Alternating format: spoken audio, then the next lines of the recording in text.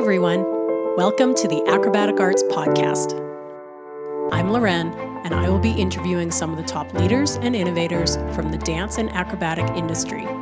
If you are a teacher, performer, student, or a lifelong learner like myself, you are sure to find these episodes intriguing and full of inspiration. Acrobatic Arts is passionate about providing current and relevant information for everyone. So please, sit back and enjoy as we share our passion with you and the world. Today, I am talking with Maureen Johnson, and together we are going to provide some information about the Acrobatic Arts Professional Development Scholarship. Maureen Johnson, hello and welcome to the Acrobatic Arts Podcast. Hi, glad to be here. I'm so honored that we have the chance to talk today and to see each other, virtually of course. Now, Maureen, you and I go way back. I started dancing at your studio when I was 4 years old, and you were my very first teacher. This is also true for many of the Acrobatic Arts staff, our UK division manager, and also the founder of Acrobatic Arts, Mandy Yip. So to say that you have a special place in the world of acrobatic arts is an understatement. On behalf of your former students, I would like to thank you so much for not only being our amazing dance teacher, but also one of our biggest mentors. Oh, I'm very honored that this has been the result of all those years of training and working with you. And Mandy, it's great to see. Very proud of you all. I'd like to talk about the Maureen Johnson Professional Development Scholarship, but before we do that, why don't you tell us about your background, where you grew up, how you started in dance and acrobatics, and then eventually running and owning your own dance studio? Well, as a young girl, I was always standing on my head or in splits or falling out of the armchair for some acrobatic move that I was creating or making up. I loved being upside down. So I was enrolled, not in acro per se by itself, but in a dance school where I did everything, and acrobatics became my favorite. And along with that, of course, I was fascinated with the baton, but my family maybe couldn't afford to have my sister and I do both, but I pleaded and was allowed to join the baton class on the condition that I would be good at it, because these lessons were too expensive if I wasn't going to work at it. And of course, in those days, that would have been in 1940 something, because I was about 7 years old. The classes were 35 cents a week per class. So that was the financial burden that we had to bear at that time, which today seems like nothing, but in those days, everything's relative, right? I did work hard so that I would be good at it, and I really loved it. Those two became my favorite, acro and baton. And I would waffle back and forth to having a goal of being the world's best acrobatic dancer or person and the world's best baton twirling person. And so I managed to marry those two all through my training. And my teacher married and left about 9, and I was devastated. I couldn't believe she would leave me when we would definitely enjoyed working together. I was only 9, but I remember how devastated I was not to have a coach or a teacher. And over the years, that memory has stuck with me. And I think that is why I have persevered and stuck with the whole program, because I didn't really want to leave anybody stranded without a coach to finish what they were enjoying or were doing. And that was a big memory for me. And acro, of course, always was a part of our training at the studio. And so about age 14 and a half, my sister and I did open the Martin School of Dancing in our home, in a studio in the basement.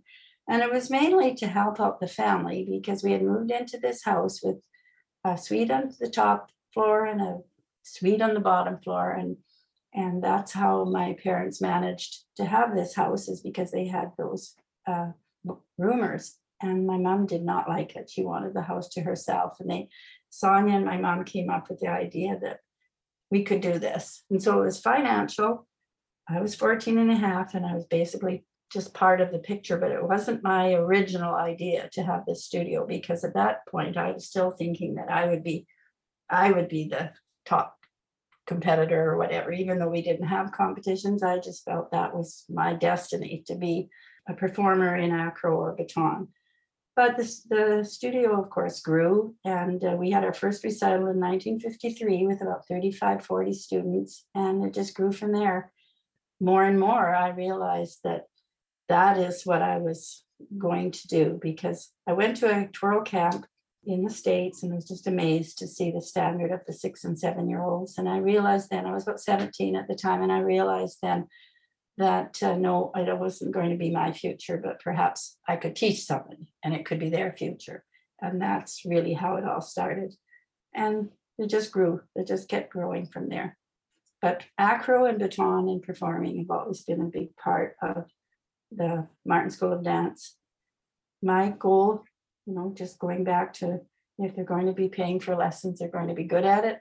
Philosophy, I worked very hard so that the kids were good at it and liked it. And in doing that, Sonia and I were constantly looking for people to train with and to learn from. For those first years of the studio, we earned enough throughout the year to spend it all summer on further training. We would go to Chicago. We had a school connection with a school there. That was the seed that grew, that made me realize how continuing education is vital in this field when you're working with children and when you're working with a technique that depends on knowledge. If I would have given my eye teeth to have a syllabus like acrobatic arts when I was growing up, because we did everything from seeing something in a show or by trying it or hearing about it. There was no syllabus to follow. There's no step-by-step approach. It was all just kind of, we used to say we just learned by the seat of our pants. Open the dining room buffet, and whatever fell out, that's what we taught that week. And it didn't take long for us to realize that it had to be more of a structure, more of a system, and that first things first. And that's how you learn best, is by knowing the basics. And that took a long time to grasp. There were lots of ups and downs, of course, but that became the foundation of the studio. It's a great foundation. You are based in Regina, Saskatchewan, Canada. So even you saying going to Chicago, especially at that time, must have been a huge trip. It was huge. We took the bus.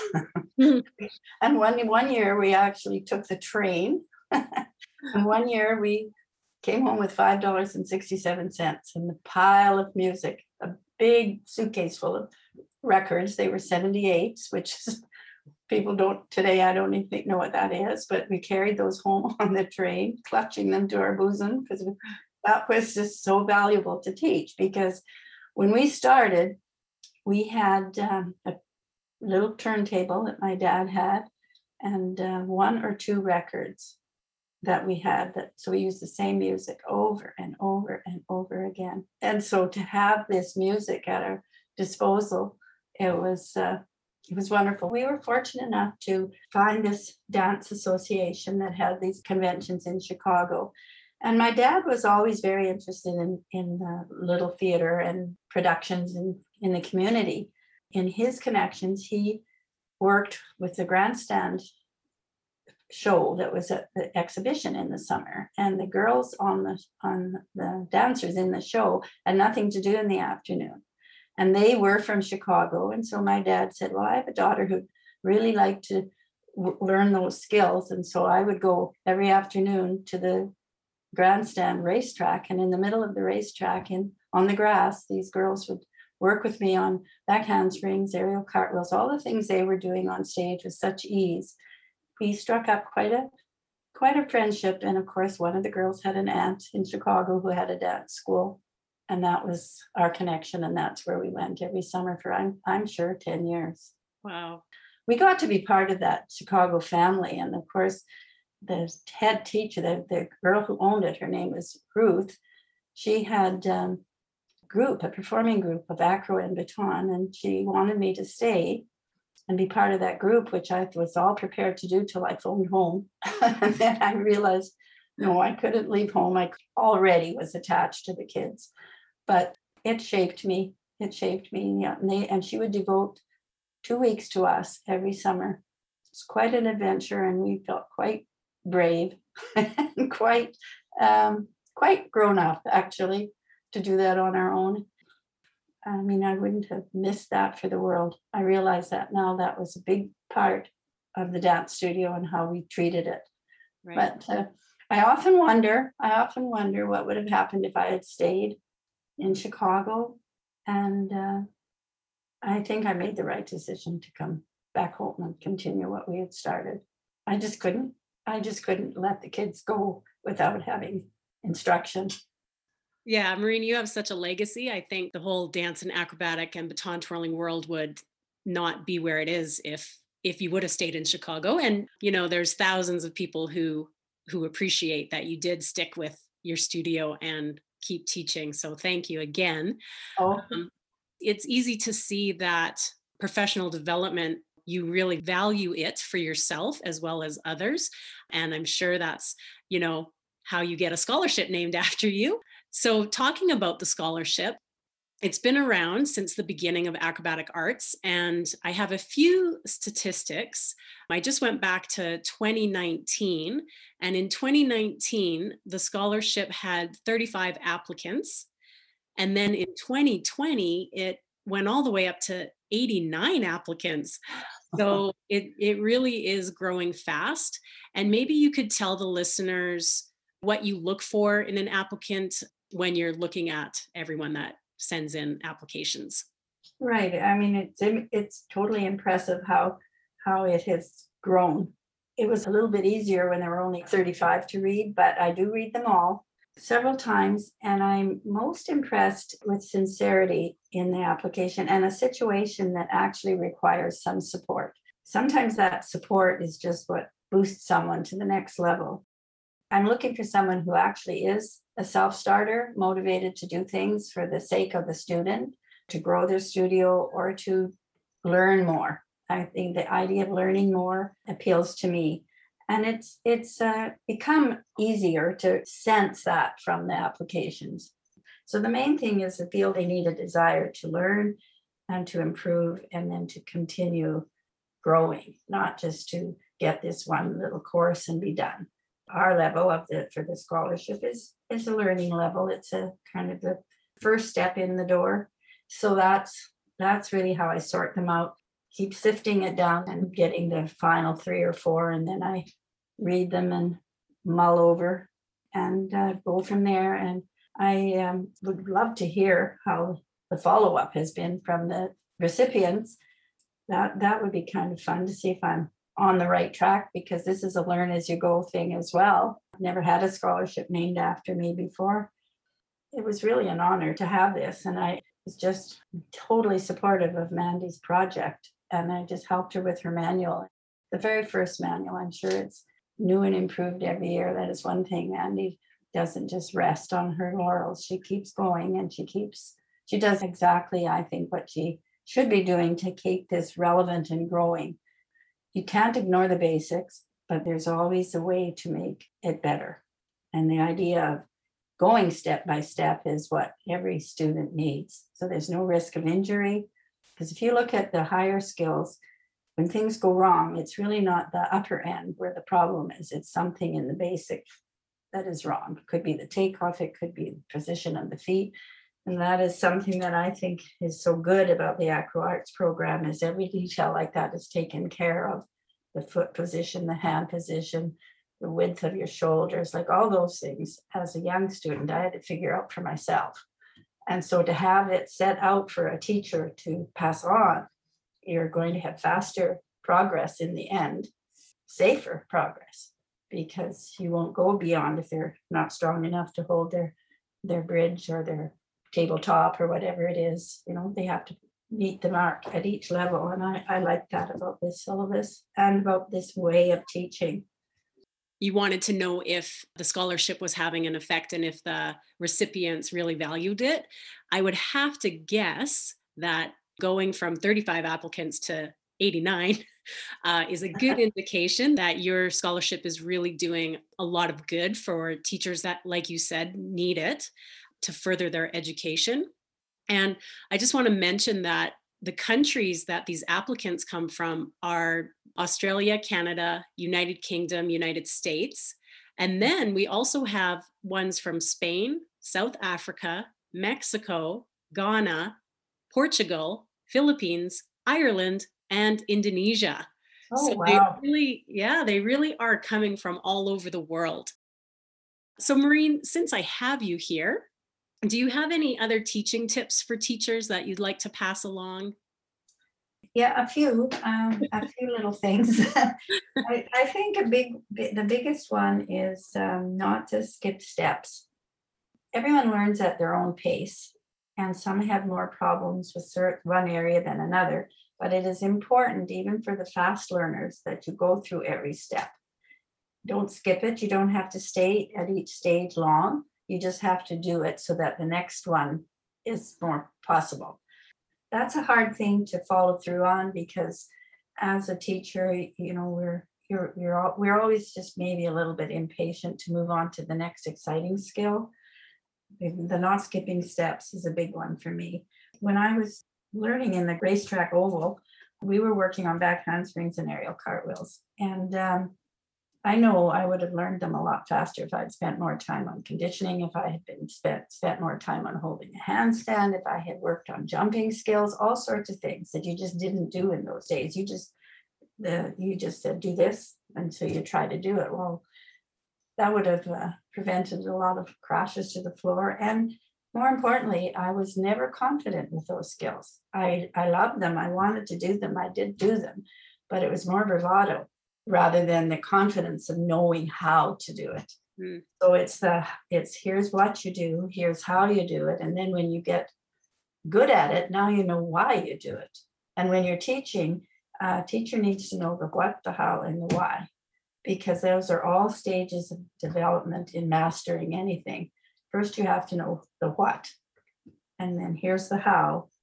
And now as a senior teacher, I know why we did it that way.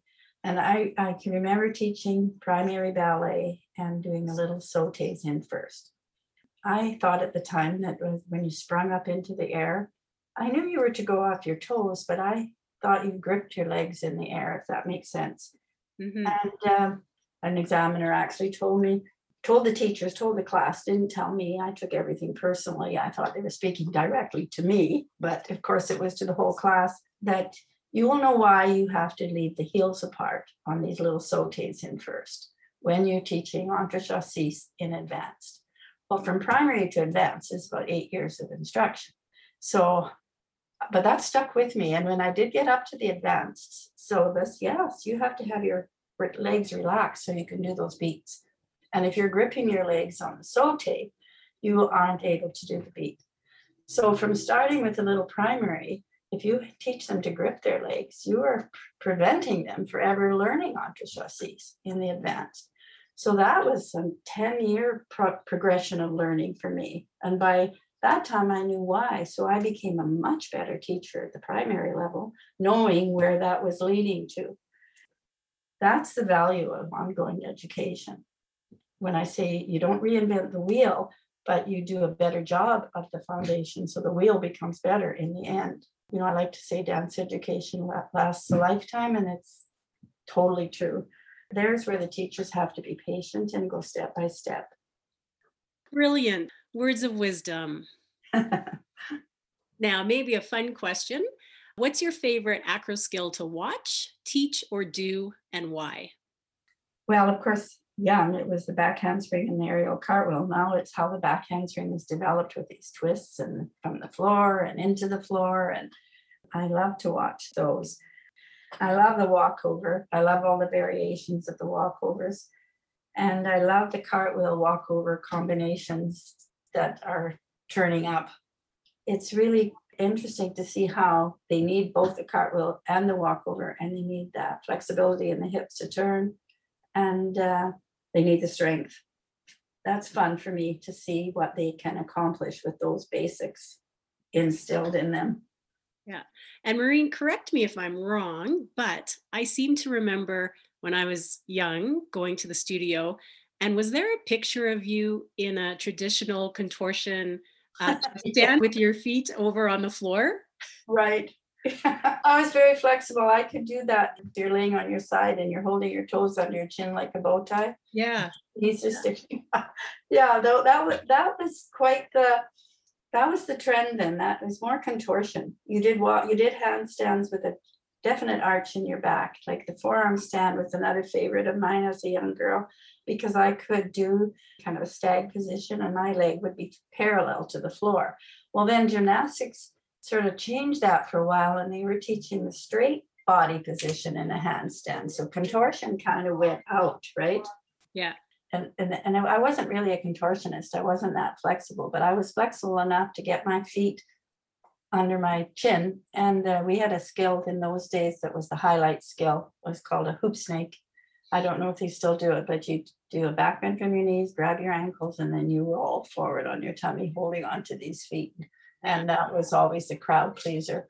But see, that prevented back handsprings from being well done because my back was too soft. So that's where the combination of the strength and the flexibility was lacking in my early training. And that's why the back handspring was such a stumbling block for me. I mean, you learn by what you experience, right? Mm-hmm. Yeah. Anyway, that's one of my, I love that picture. And I also have another memory. I believe the year was 1988. Oh, yes, I think I know. The walkover day. Yes. 1988. I was born in 39, so over 40, that's for sure. Is it safe to say that that was the last time you did a walkover? That was totally the last time I did a walkover because I wasn't equally developed and I turned too much and one shoulder came up before the other. It was like a completely lopsided walkover, but I got over and up. But I know you were there to spot in case it was a complete disaster. I said I would do it, so I was going to do it. I did my splits on the wall, stretched and worked out the whole summer to try to get, but I didn't do any walkovers in practice. I think if I had practiced walkovers, the challenge would never have been met. I just felt I had to show you that I could do it. Since that time, I have done some cartwheels, but not a walkover. Well, that's dedication to your students for sure. Oh, yeah. The students are everything to me. They still are. I just want them to learn. I want them to learn by example. I want to be a good example for them. But I can't do it like I used to do it, but I'm blessed with the knowledge of what steps to go through. So that's a blessing. We can still be successful. Yes. Are there any other stories or experiences that you would like to share that might help other studio owners or teachers or even acrobatic students? I know that the power of positive thinking is very important in this field that we're in. There's a great book. Dennis Quaitley is the author, and the book is The Psychology of Winning. And it's on the motto, if you think you can, you can.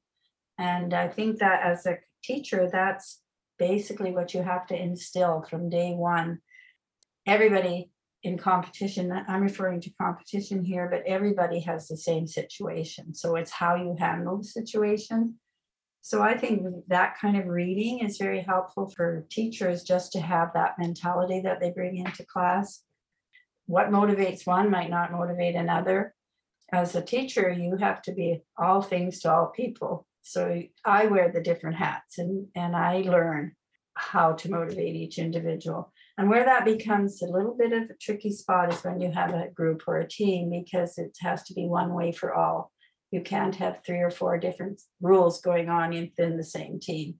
And I think that's an important part of teamwork. And that's a big important part of teaching, in getting your team of people, whether it's a dance group or an acro group, to work together to develop trust in each other. And so if they've all had the same basis and they grow with the same outlook, you end up with a strong team of people. I think that's one of the most important things of what a lifetime in dance and acro and competition brings, is that you're turning out good people that take a task and see it through. And that's a life lesson. That's not just learning a back handspring.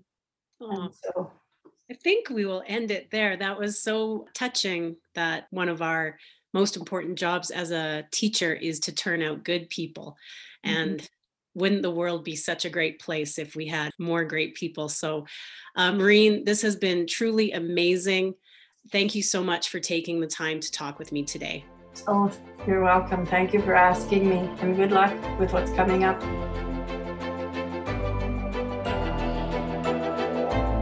If you are a teacher who would like to apply for the Acrobatic Arts Professional Development Scholarship, go to the Acrobatic Arts website, click on Training for Teachers, scroll down, and you will find Teacher Scholarships. Thanks for listening, everyone, and have a great day.